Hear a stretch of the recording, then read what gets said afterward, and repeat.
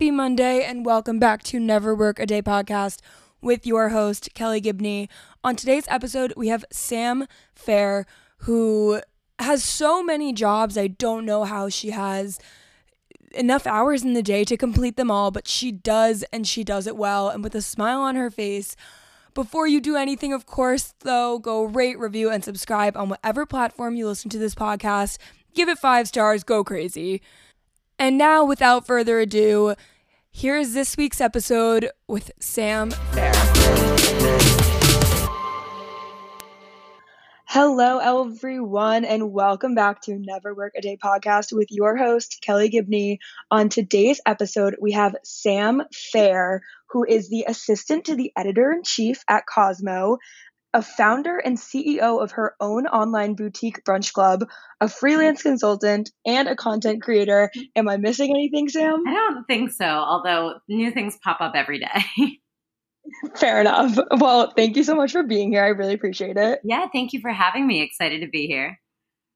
So I just want to jump right in. You are a woman of many trades. You have many different business pursuits. Growing up, were you always this career-minded and with so many aspirations? Yes, is the short answer. I can't remember a time when I could sit still. From a very young age, I was super active, just always wanted something to do. I grew up dancing and doing gymnastics, both of which are enormous time commitments. And then I started playing tennis. It was as if the extracurriculars were just not enough. I always had 10 things on my plate, even as a child. And, all of those things eventually kind of require you to pick one because you're going to school full time, 35 hours a week. And then you only have so many hours in the day. So I ended up pursuing dance. I danced 40 hours a week on top of going to school 35 hours a week. Wait, what dance studio did you go to? It's called Dance Innovations in Chatham, New Jersey, but I also studied at New Jersey Dance Theater Ensemble. I studied at Alvin Ailey and Joffrey Ballet, all kinds of places all over the city and all over New Jersey. And it was I'm from Ridgewood, so I danced at in the Spotlight. Wow. I don't know if we ever encountered you guys at competitions or something, I was gonna say we probably competed. Yeah, big in that world up until freshman year when I had to decide dance or lacrosse. Yeah, and there it goes. I mean, it really, I think, I always say that everybody who was once a dancer is now someone with 8 side hustles. You learn to really have to balance. There's so much discipline that you learn in a dance studio. And I really do think it was super formative for me and kind of turned me into the crazy person I am today. But it also, it was always like that. And then as soon as I was old enough to figure it out, I was looking for ways to make money.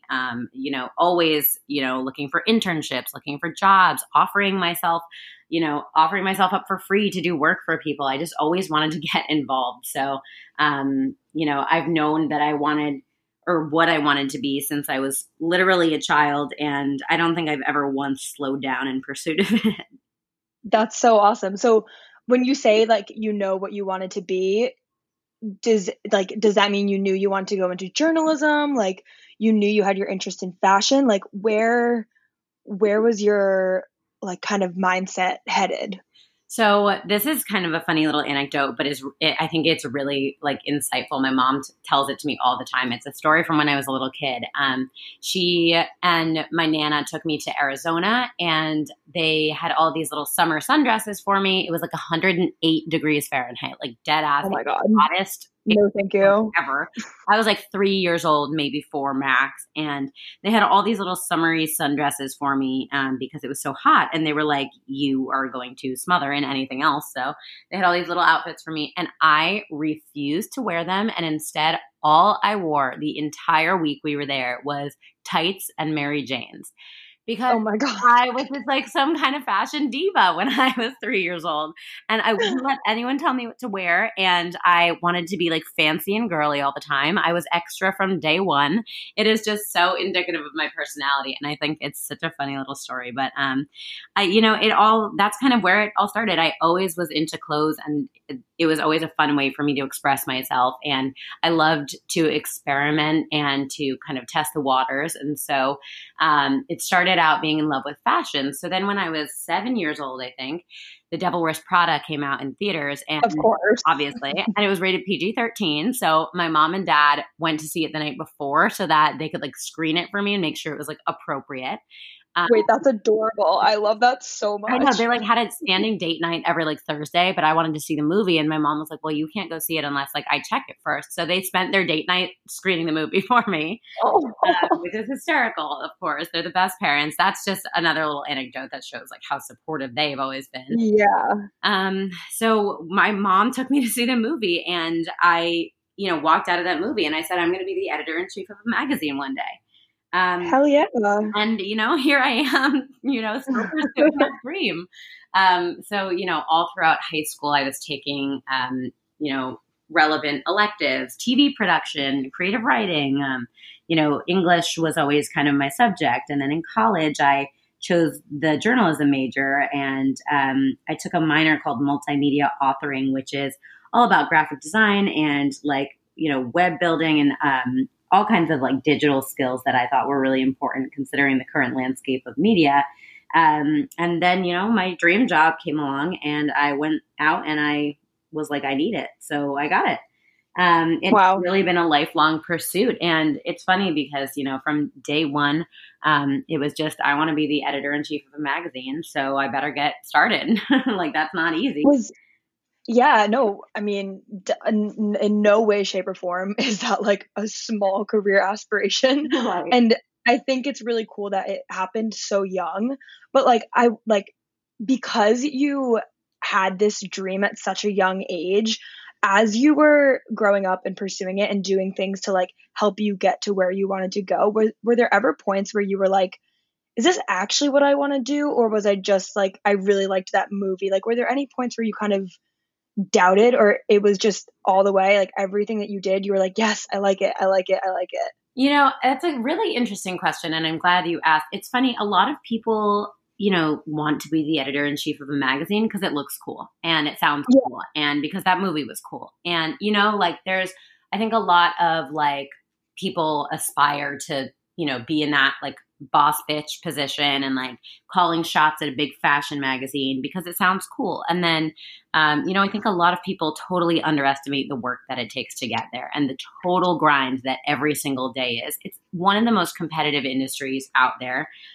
For sure. Work is incredibly taxing and incredibly demanding and incredibly diverse. I don't think I've had the same day twice in my life. And wow.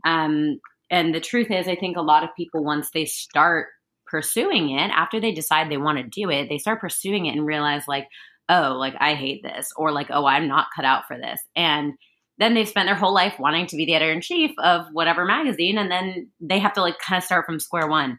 But, I started interning. I started, just drowning myself in the content, and every single thing I was able to get my hands on, I fell in love with. And that's how I knew this would be it for me. It was just, the more you're exposed to something, they say familiarity breeds contempt, right? So you and your best friend move into an apartment together, and then 10 days later you hate each other because you spent every week together. Luckily that didn't happen for me. My roommates are the best thing that ever happened to me, but it's a popular saying for a reason. And, a lot of times the more you have to work at something and the more you put into something, the more you start to resent it. And for me, it has been the complete opposite. Every single time I am afforded the opportunity to create something at work or in any of my other pursuits, really, all of which are very closely related, it kind of re-energizes my passion for it in the first place. And it just makes me more excited that I get to do something that I love every single day.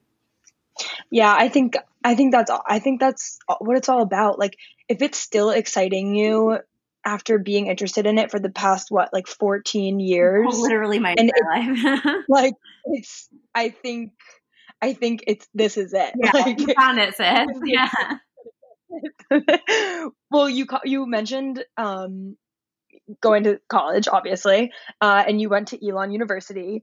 And something that's interesting, which I would love to hear more about, is that you graduated a semester early. So we are the same class. We were both class of 2019, but you graduated December 2018 to start at Cosmo.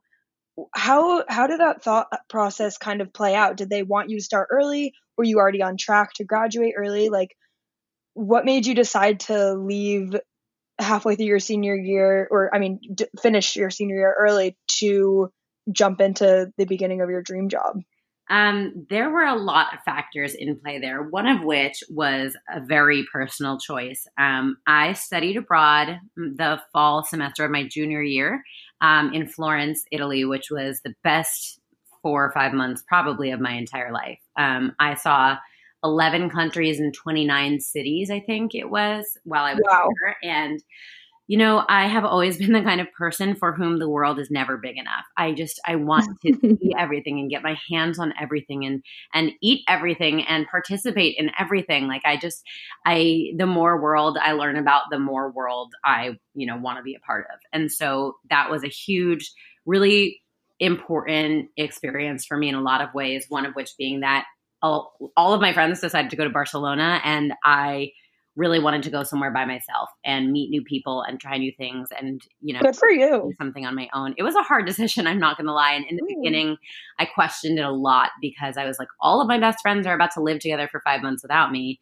And, I'm going to a new country with nobody I know. And everyone who, a lot of kids, when they go abroad, they go in their group of friends. So I kind of went into this place where there were 10 groups of pre-existing friends. And I was like, oh, I'm just going to jump on in. But it totally was the right choice. Ultimately, everyone I know says I came back 10 years older. They're like, it grew up in those 4 months. And there are a lot of things that make you grow up, right? Like for example, was in Munich for Oktoberfest. And then I left my wallet in the safe at the hotel and had to figure out my way around Munich. And luckily, oh my God, I spoke English there, but I had to get a new train, and I had to go back to the hotel, figure out my wallet situation, get back to the train station, totally miss my train, get on a new form of transport to get back to Italy in time for my test the next day. It was a whole thing. And I didn't have a mom or dad or friend to talk me through it. So I had to do that kind of stuff by myself. And that, I think, is, how you grow up. You have to do it yourself. So when I got back to Elon, it's a stark difference. I mean, it's a very small school, as wonderful as it is. There are about 5,400 students in undergrad. And, you hang out, especially when you're in a sorority, you hang out with the same 150 people every day. So it felt suddenly like my world was tiny and suffocating, and as many opportunities as there are academically at Elon, I just felt like I needed the bigger world again. So that was part of the reason I decided to graduate early. Also, I was way on track with my credits. I declared my major my first day of class. Right away. Yeah. So it definitely helped because I was able to start doing what I wanted to do very early on. All my credits were lined up. And it was just a total stars aligning moment that my job listing went up when it did. It went up online exactly 2 weeks before my graduation date. I applied the actual instant it went up on the internet. I don't think they probably hadn't even hit enter yet, and my application was in their email. And literally, it was an enormous whirlwind. I flew to New York the next day, had an interview with Jess, flew back to Elon, took a test that next day, then completed an edit test, and the next day I got a phone call being like, "Do you want this job?" And I was like, "I want this job." Crap! It was it went from 0 to 100 real quick. Wait, that's amazing that it happened so quickly, though. I know. I feel with a lot of jobs, I know with my job search originally, God, it was months of going back and forth, and then waiting 2 weeks after the last interview to see if you got an offer, and it's just I know. Oh my God, just let me know if you want me or not. But that's amazing that it happened so quick. I know. Well, I am such a planner. I get really anxious when I have to wait on somebody else to make a decision. So it was really good for me, emotionally and mentally, to have it all done with in 4 days. Let's just say I wrote myself a lot of affirmations that week. And it was crazy. And, it was the first job I had applied to. So I feel, really lucky that, the timing worked out so well. And then, I had been preparing for that moment literally for 20 years. So I was ready for it when it came. And, I just couldn't have been more grateful that the timing worked out. Yeah, that's incredible. And like totally feel you on the small school thing. Like I went to Colby College for the first 2 years of college and it's like less than 2,000 Oh kids. my gosh, that's And high school. yeah, it literally was the size of Virgin High School. Like it's insane. And it just like after 2 years I was just like, wow, There's I gotta need be more something than bigger. that. Yeah. I know. Well, and there's nothing, wrong with it. And a lot of people really thrive in No. small school. And one of the things I actually liked best about Elon is that I think the largest class size during the time I was there was 35 students. So your professors Yeah. know you so intimately. They know what you want to do when you grow up and they want to help you get there. Like they're very invested in you on an individual basis, which, I think is not the case at a lot of schools. And so I felt super lucky to have that opportunity.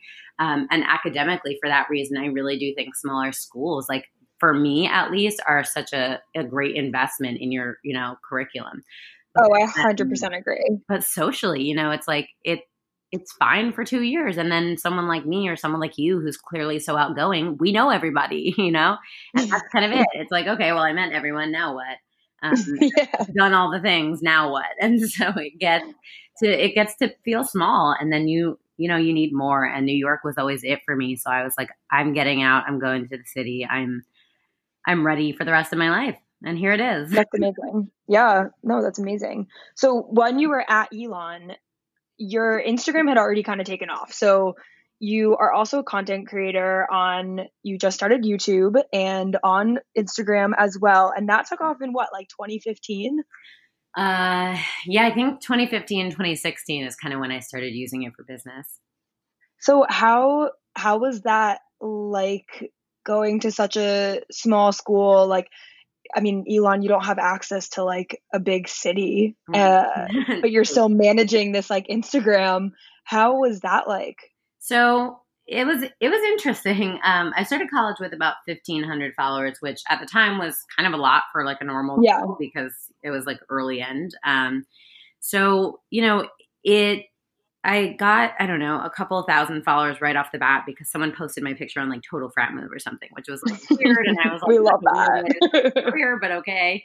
And then, after that, I made my account public. And I think it's the part of making my account public that really made the big difference for me. After that, pretty much every time I posted a picture, I gained 250 to 300 followers holy crap, with no growth strategy at all. That was pre-analytics, pre-data, pre-strategy, pre-influencers even. I think the only influencer in the world was like Amy Song or something, like there were not a thing.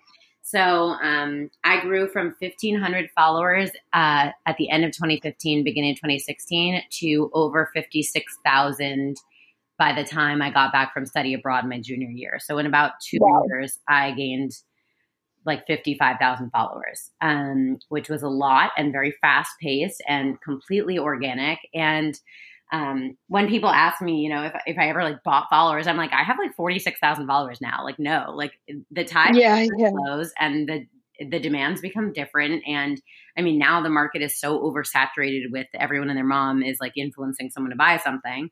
So, it's a different landscape than it used to be. But I was like, if I were buying followers, I probably would have bought myself 1 million. Like, yeah. Why settle like at 50K? Right. Like if I could do that, I'm just going to go the whole 9 yards. So, exactly. But yeah, it was a total trip and it's still, I'm kind of regaining my footing in that space. I'm expanding to different platforms. And, instead of trying to grow right now, my entire focus and my entire goal is to just go really deep instead of far and wide, I think for a long time, everyone's brain was like, I just want to get 1 million followers and like, I want to get famous and like whatever. And, I definitely had that mindset when I was growing really fast. It's exciting. It's like thrilling to get 300 followers from a random post. But oh my God, yeah. When I really stepped back and looked at it, I was like, why am I doing this? It's for my followers. It's for people who look up to me and for people who want to do what I'm doing. And if I had someone helping me along the way the whole time, which, I had supporters, but this was really like a one-woman show.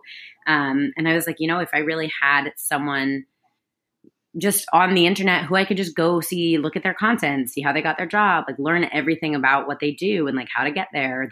I think would have been a really big help to me. So it's something that I want to be able to do for my followers. And like, I realized that it's not about connecting with more of them. It's about connecting more intimately with the ones I do have. Yeah, and definitely. If you want to grow, I can help you grow. But for me, that's just not it right now. That's not what's important to me right now. So it's been a journey, and it has evolved at every turn.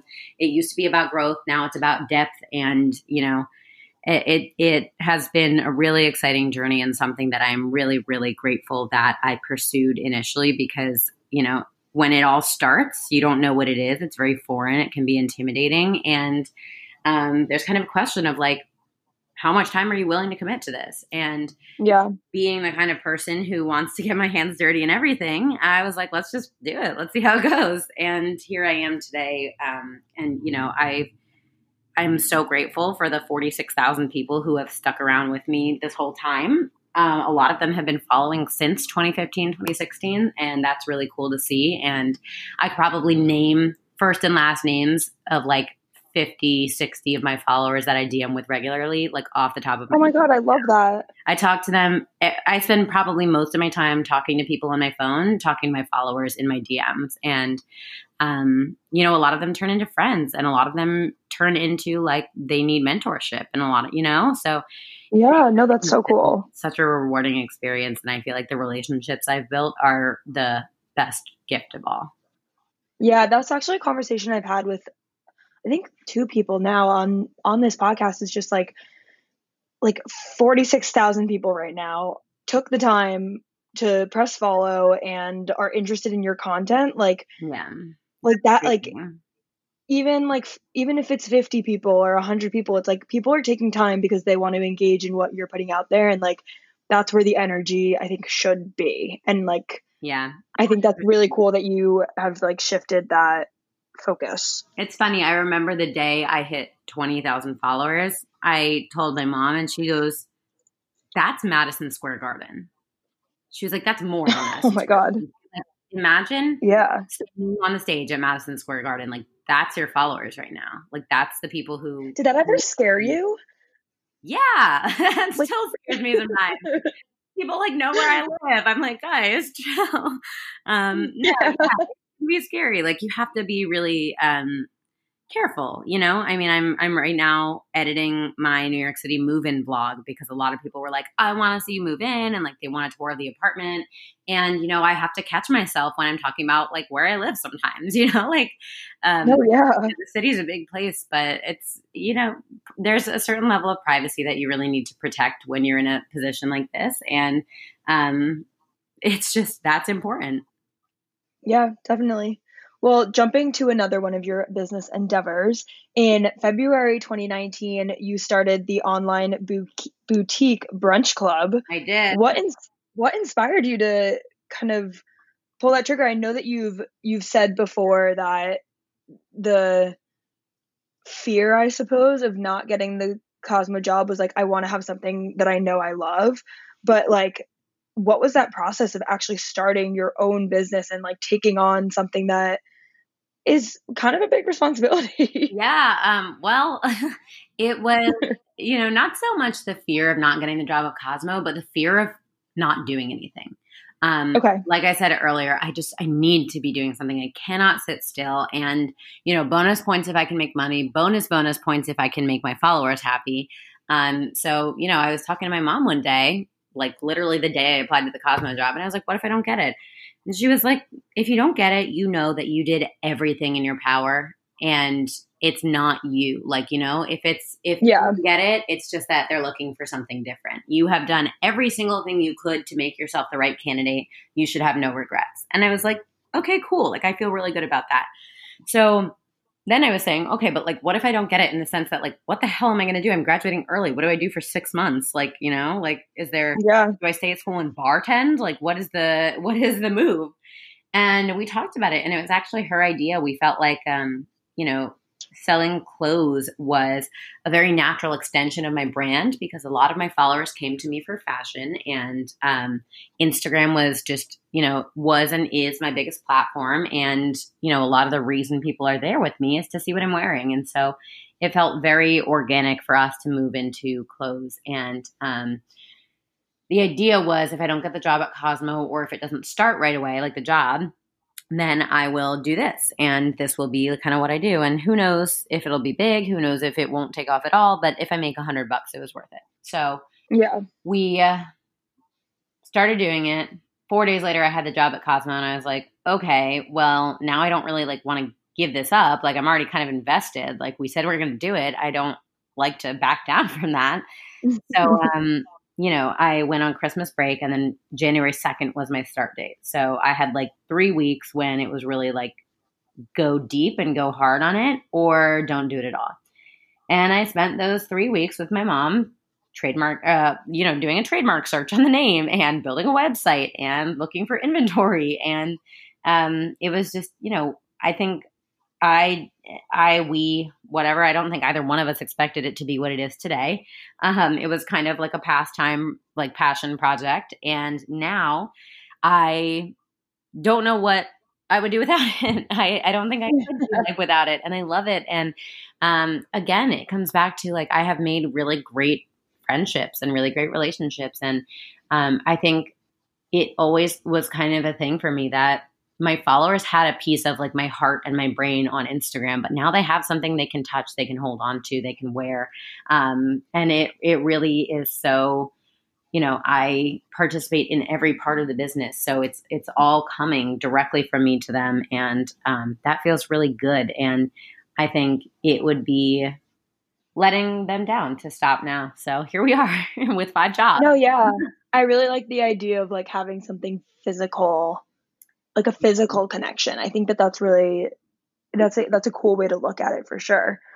But then, so with all of this, you also do consulting, but with all of this stuff that you do, how do you manage your time? Oh, girl. I don't even know if I do. The truth is, when it's all stuff you love, you want to make time for it. Yeah. And that's the point of this podcast is never work a day, in the sense of every day you're doing something that you love, and it doesn't feel like a job, but more. I still to this day joke that every time I get a paycheck from Cosmo, I'm like, wait, I get paid too?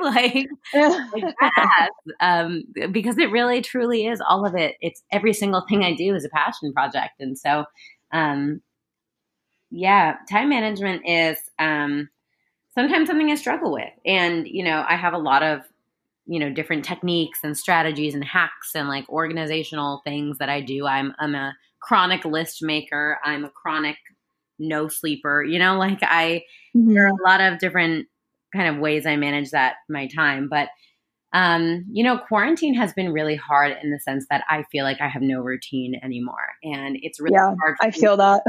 Really hard for me to operate when I don't have a routine. And, there are ways to make yourself a little routine, but it's never going to be the same as, the routine you had in real life, if you will. So, I actually have been really hard on myself lately, really feeling like I've been dropping the ball on a lot of things. I'll forget something. I'll miss a deadline on something. I will, keep promising myself I'm going to respond to that email. And then a month later, it's still sitting in my inbox. And then I feel like a dick, but it's lately my focus has been on being kind to myself and recognizing the volume of the work I do, and that one person can't do it all in one day. And, that is slowly becoming my number one time management hack. Is just, if I drop the ball on something, apologize, do it, fix it, and move on.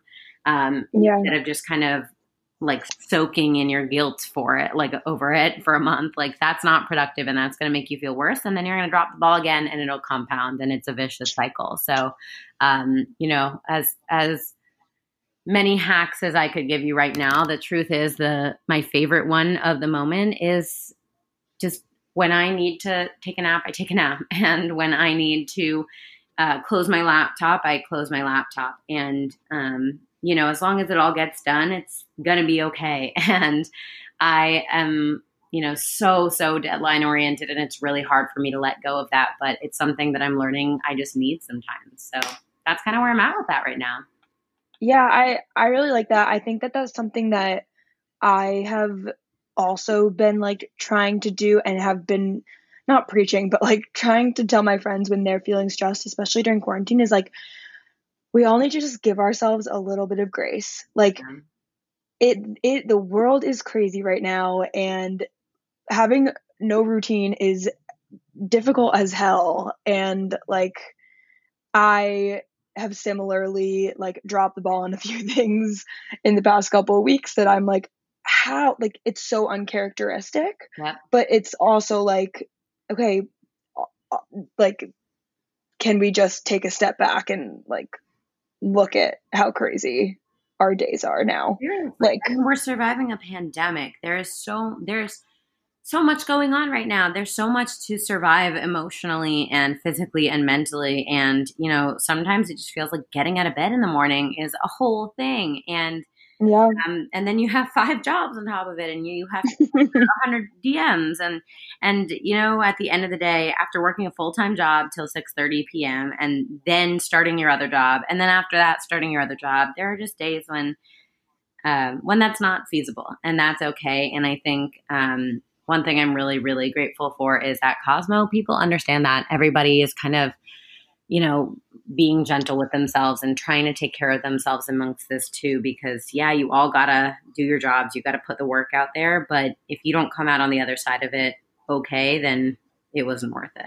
What was it for? Yeah, exactly. What was it all for? Mm-hmm. But that's actually a very good segue into what I wanted to ask next was, from an outsider's perspective looking in, it looks like your relationship with Jessica Pelz is incredible. You've spoken about it before, and just from what I could see as an outsider, as someone who does have a lot of business endeavors outside of Cosmo, have you felt like supported by your like primary job, I'd say, at Cosmo to kind of do these other things? Because I mean, that's definitely something that I've talked to with other people on this podcast, just like the fear of being an influencer in like interjecting on your full-time job and your day job and how those things kind of intertwine. Like, how has that experience been for you? So I will always prioritize my full-time job, and I will always prioritize Cosmo. If that means throwing the rest of it away, it's worth it. It is the most fulfilling, the most empowering position I've ever held. It is the thing in my life that makes me whole and that I am most grateful for. And the truth is, I feel beyond lucky that I don't have to throw everything else away. I mean, Jess herself and Hearst as a company are so supportive of their employees. And, every time I start something new, Jess is proud of me and excited for me, not worried that I'm going to, start shirking my responsibilities at Cosmo. Yeah. Because she knows where my priorities lie, and they are with her all the time. She knows I would do anything for her. I would follow her anywhere. And if that meant giving some other things up, then it will have been worth it. It's, sense of priority is something that's really important in this day and age when it's so common to have hybrid titles and multiple side hustles. And, it's important to determine your level of commitment to each of those things and what it means if one of them forces you to give up the other. But the truth is, Hearst is just a really wonderful, supportive company to work for. And I feel super grateful to be surrounded by the most creative, the most ambitious, the most talented people in the industry, if not in the world, every single day. And, I think Hearst understands that stifling those creative voices and that creative energy would be worse in the long run for their business. So Instead, they harness it and they use it to their advantage. One example I love to talk about is my friend Katie at work. She's an extraordinarily talented illustrator, totally self-taught, didn't study it in college, literally learned from like YouTube videos, but is extraordinarily talented. And she designs for Cosmo, and she started an account on Instagram the other day. It's called Katie is Doodling. Totally look it up. It's just a prime example of like, it's just a great showcase of her abilities. And, she started it a couple weeks ago and was like putting out little cute pictures of Lizzo and like Billie Eilish. And, everyone on the team was like so, in love with it because it was so cute. And now, like literally 3 weeks later, it has like 25,000 followers. Oh my God, she has 28K. Yeah, she's blowing up. Every time I look at her account, she has like 5,000 more followers than yesterday. People like Ariana Grande have like liked and commented on her work. Demi Lovato reposted it. She's DMing with all these celebrities because they, want to repost her mask series. Like, and instead of being like, you can't, do this on the side, you can't run a business on the side, Hearst is like, that's sick. Can you do more of these illustrations for us? That's so cool. And being able to, like, instead of squandering that opportunity, I think Hearst is just really great at recognizing the strengths of their employees and taking them and using them to make their content better. And so it allows the creative person to continue doing something they love and more of what they love. And then it allows Hearst to reap the benefits of that person's talent. And I think that's something that you don't find at a lot of companies. And I think, I say this all the time, but I never imagined that I would get so lucky as to find a place like that at my first job out of college. I think a lot of people really spend their whole lives looking for that. And I got it at age 21. So it really is such a dream. And I always feel so supported and just really grateful for my family at Hearst. That's so awesome. I'm really glad to hear that. Like we love people empowering other people. Yeah. So you've achieved so much already. And I mean, we know that the eventual goal is to be the editor-in-chief, but what are your aspirations going forward in the next couple of years? What do you see the near future looking like for you? It's funny. My whole life, I wanted to be the editor-in-chief of Cosmo, and getting to Cosmo was my big pipe dream. And then I got to Cosmo, and obviously I'm not the editor-in-chief yet, but it feels like suddenly I need to kind of refigure out what I want to be when I grow up. Because, it's a blessing and a curse. I really, it's an ever evolving journey. And the truth is, I think the digital media landscape is going to look a lot different by the time I'm in a position to take on a leadership role. So who knows totally. What the end game is now is, truthfully, I still so admire what Jess does and love her job and every part of it, but I don't think it's going to be the same job when I'm in that position. So who knows if I'll ever be editor-in-chief or if I'll end up somewhere else. The next couple of years are going to be, for me, about kind of narrowing it down and eliminating some options and pursuing other ones. I got my foot in. I got where I wanted to be. I got into the industry I wanted to be in. And along the way, I have learned so much and met the most amazing people and learned a lot about myself in the process. And I think in the next couple of years, it's time to kind of decide what my next position will be. And I think that next position is really going to inform the rest of my career, which is why I want to be really careful about that decision and really smart about it, and really not rush into it. It's, I think your first job out of college is get your foot in the door in your industry. And if you're lucky, at a company you love. And then the second job out of college is like, okay, now narrow it down. And then the third job is narrow it down a little more. And then, so on and so forth. So, I don't know really what the next couple of years look like. With this pandemic, there's a lot of unknown. Totally. There's a lot of unknown, in my own brain too. Like, what do I really want to, what do I want to do? I would love to create some kind of intersection of all of my different businesses, and yeah.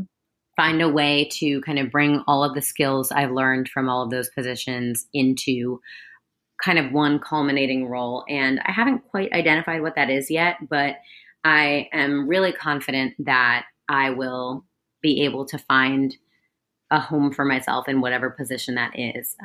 One of my favorite things to do is try something new and figure it out. So I don't have all the answers yet, but I plan to learn them, and I plan to learn them one at a time along the way, through trial and error. And, whatever it is, it's exciting because it's new and it's fresh, and the landscape of the industry right now is evolving at an extraordinarily rapid pace. So, it's insane. It might look different tomorrow than it does today, and that's okay. And I'm learning to kind of roll with the punches and evolve and adapt and be flexible to it, and just kind of,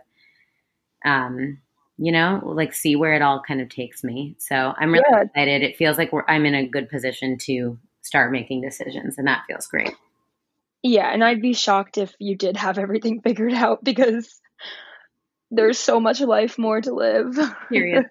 I always say, I feel like, I need to make this decision right now, or I need to get this done right now. And then I'm like, I'm 23, take it easy, girl. You don't have to do this right now, or you don't have to make that decision right now. I've that's totally something that I'm currently going through a job transition, and when I started thinking about it, I was like, I need to this next job that I have that I'm going to do has to be in the industry that I want to be in. This is the end all be all. And then my parents were like, Kelly, you're 23. Chill. You literally are 23. My dad's like, I won't disclose his age, but he's like, I still don't know what I want to do. So let's relax and take a step back. Seriously. There's so much more to figure out, and things that may interest us and all that stuff. But like you said, I think you're in an incredible position to figure that stuff out. Yeah, it feels really good. I'm ready to add more, to evolve a little bit and to grow a little bit. And I feel like I make my best decisions and do my best work when I'm ready for that change. I'm just waiting for the impetus, Yeah, no, definitely. So, I mean, what piece of advice do you have?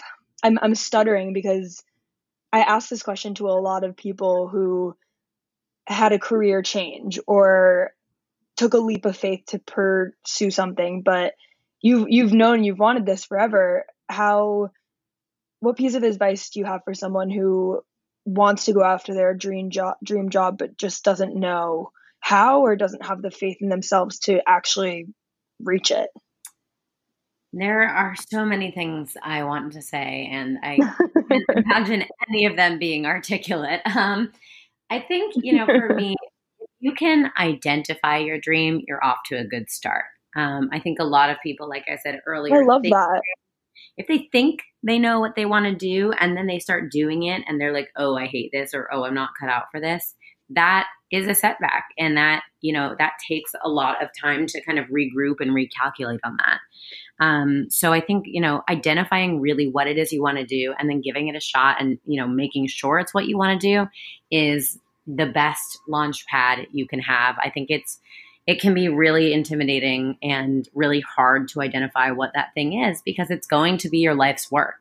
And it's going to be the impact you make. And so, I got lucky that I figured it out early on, and if you figure it out when you're 25, that's okay too. But, I really think more than half the battle is figuring out what that thing is first and then taking it from there. Once you know what that thing is, I think, the steps kind of show themselves along the way.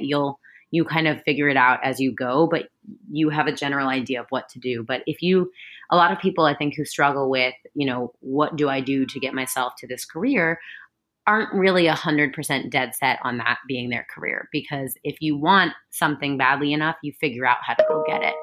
And so that's, I think, just getting really specific about what you want to do and identifying what's really important to you. That's half the battle. Yeah, I like that. I think that's definitely an interesting side of it that is not always addressed.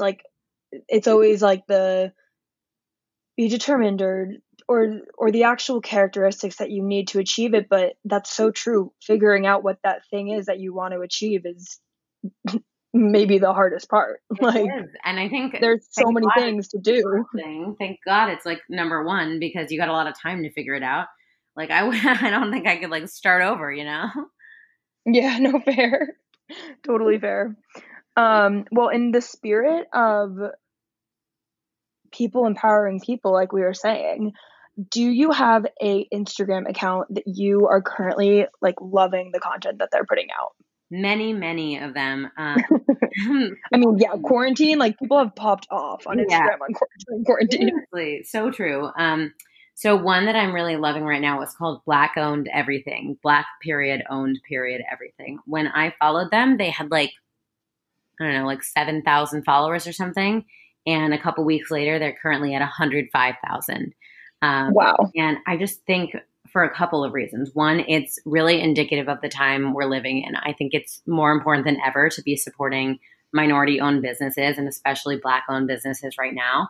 And the fact that so many people so quickly are rallying behind this mission, I think is really indicative of a lot of change that's being made right now in a positive direction. And the people who run this account they just have really good taste, and the products and businesses they're highlighting are so wonderful, and the people who create for those businesses are so talented. And I just really have put some effort lately behind, like, every time I need something, I see if I can buy it from a Black-owned brand before, buying it from my regular like spot.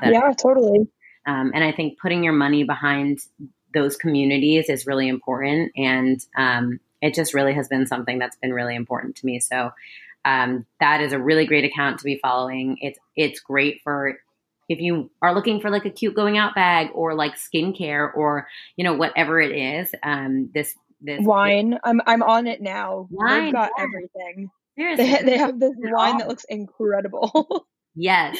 So truly, I think it's a really great account. And I think, for people who are new to the conversation of allyship and racial justice and systemic improvement, this is a great place to start. And putting your money behind communities of minority is a really great first step in that process.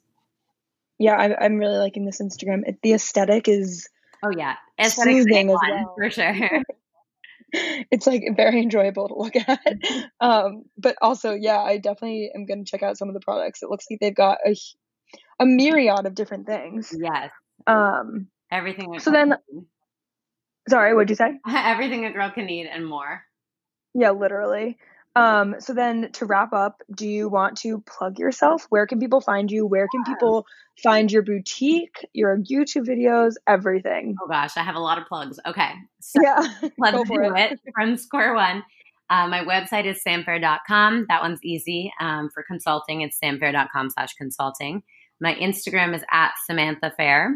My YouTube, you can just search Samantha Fair. I think I'm the only one of me out there, at least right now. What else do I do? My boutique, shopthebrunchclub.com. We have an Instagram account @EatBrunchClub. And I just started a food Instagram the other day. So I'm going to plug that too.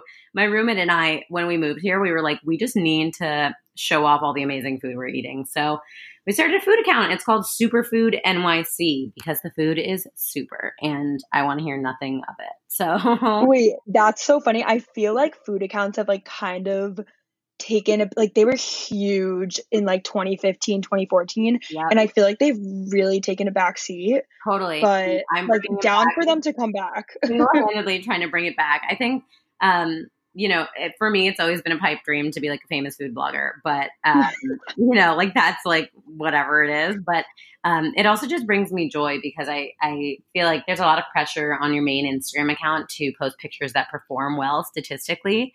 And for me, that's photos of me. And I get sick of seeing my face all the time. So it's fun for me to have another outlet to post pictures of something else. And it's a fun thing to do with my roommate, who has been my best friend since I was like 7 years old. So yeah, definitely. It's a fun little thing that we're pursuing, but I felt like I need to plug it now. Yeah, no, of course. And then I meant to ask this earlier, but right before we go, how did you come up with the name Eat Brunch Club? Oh my God, it was a journey. Let's just say that it was my second name that I came up with. The first one was trademarked by another clothing company, Psy. But Brunch Club, it was kind of a long and winding road to arrive there. But I think for me, I was thinking of things that create community. And one of those things is sharing meals. And all of my work has always been about creating community and creating relationships. But also, the one meal that is the most Instagrammable, the cutest, the most fun, the most mimosa has always been brunch. And it's something that I always come back to. And it's my favorite meal of the day, and it never will not be. And then, we wanted it to feel a little bit exclusive, to feel a little bit special, and to feel like this is for you and for nobody else. And so that's kind of where Brunch Club came from. And love it is fun because there are a lot of kind of play on words. There are a lot of opportunities there for fun branding. And, because of having so many other jobs, I haven't even taken advantage of those opportunities yet. But I think I'm going to be doubling down soon, completely, tripling down on the branding and just going really hard on it. So that's how we got that name. Amazing. I love it. I'm excited. I mean, Saturday brunch is not the same anymore, but I'm excited for tomorrow, because tomorrow's Saturday and I'm going to make it as brunchable as possible. Good for you. You deserve it. Amazing. Well, thank you so much for being here. I've loved talking to you. Everyone, don't forget to rate, review, and subscribe on whatever platform you listen to this podcast. I want to know what you guys think. Sam, again, thank you so much for being here. Thank you. So fun talking to you. All right, everyone. Bye. See you next Monday.